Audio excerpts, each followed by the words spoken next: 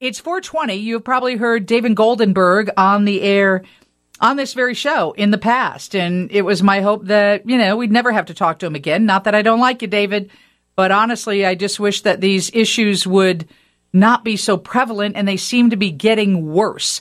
David is the regional director of the Anti-Defamation League, and there was a report that maybe you saw in the media over the past 48 hours called Hate in the Prairie State. David, here we are again. It seems to just be getting worse.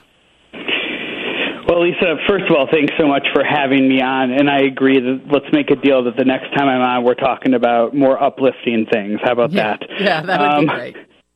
So, Hate in the Prairie State is the most comprehensive overview and assessment that has been produced in recent years on the state of hate and extremism in Illinois. And what we did in partnership with ADL's Center on Extremism is we looked back at nearly 3 years of extremist activity in the state. So basically from January 2021 through May of this year.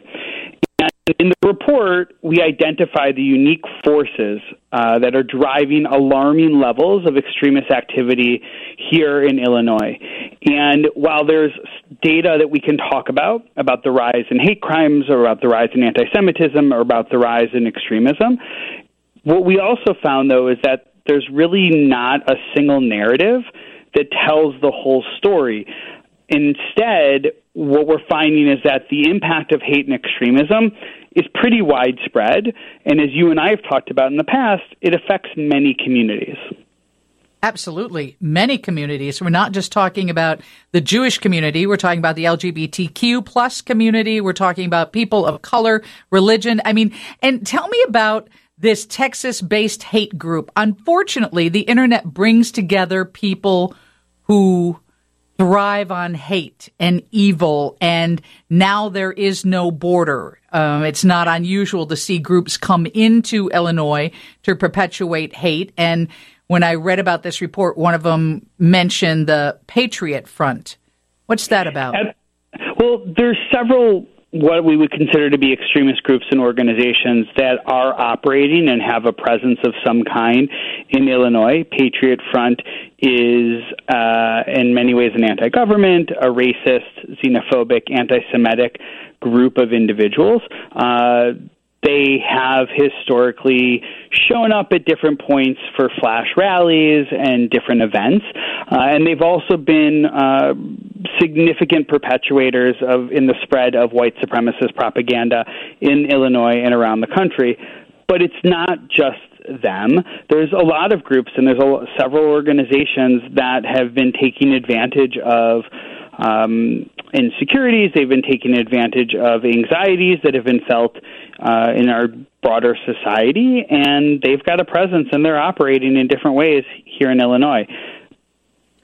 Okay, so David, I think I mentioned this once in the past, and I'm only going to mention it again because I think that people want to speak out and want to do something. They just need direction on how to put a stop to this kind of hate in their neighborhood, in their family, in their community. But when I was living in St. Charles, people threw pamphlets with a little rock and a baggie on your driveway, and I picked it up, and it was certainly from neo-Nazis. And so I posted something on the WhatsApp, what's happening in St. Charles app. And within an hour, there were thousands of horrible responses to what I posted, not from the people of St. Charles, but it was as if one of these groups was watching, monitoring these sites, and immediately mobilized all of their people worldwide to throw a bunch of hate down, and to the point where I closed up my account. I didn't know what to do. So what do you do when you are confronted with that? How do you manage it, and who do you turn to? Totally. Look, I think you just identified an issue that many people face, right? So am I going to say something? How am I going to say it? And what could potentially be the repercussions if I speak out and show strength, even if I wasn't the one targeted? And what you highlighted in the previous question, which I didn't necessarily address as well as I wanted to, is that the interconnectivity of extremists, because of technology, you don't have to find some meeting or anything like that. You basically can just pick up your phone, and you don't even have to find the deep dark web. You can just go onto a mainstream platform. You can have access to extremist ideology, extremist symbiology, and it's an easy way to activate. It's online is inexpensive, and it's easy, and you can activate people quickly. And what you just described is what we often see.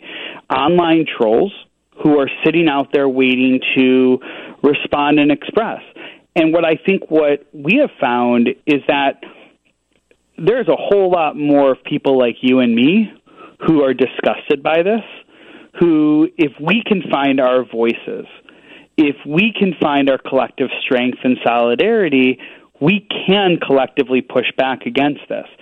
Because often it's that silent majority who can make it come across as if we're okay with it. But if we just use a little bit of our voices, I think we can really turn the tide in a significant way. And do you have anything on your website that helps guide people on how to use their voice? Absolutely. So people can go to adl.org, and under resources and education, you can find a lot of tools on how to use your voice. And our free resources range anywhere from table talks, right? So kids or there's an issue that's going on in society today, and you've got kids or grandkids or godchildren, and you want to talk to them about it, but you're afraid you're going to do more harm than good. Mm-hmm. We actually have table talks, talking points for parents, age-appropriate questions that you can engage with your children in these difficult conversations. I use it with my kids, and I encourage my friends and family to do the same. We also have ways that we have reports that take a look at misinformation that you might see on social media and actually takes it down point by point and explains, no, here's actually the facts, and you can use it to respond. And so we find that responding to misinformation is so important because we read things and we go, if we're not so critical about it and we don't do anything about it, that's a big problem. And so we think responding to misinformation with facts is important. I'm on board. I will not just back out and get rid of the app anymore. I will do it.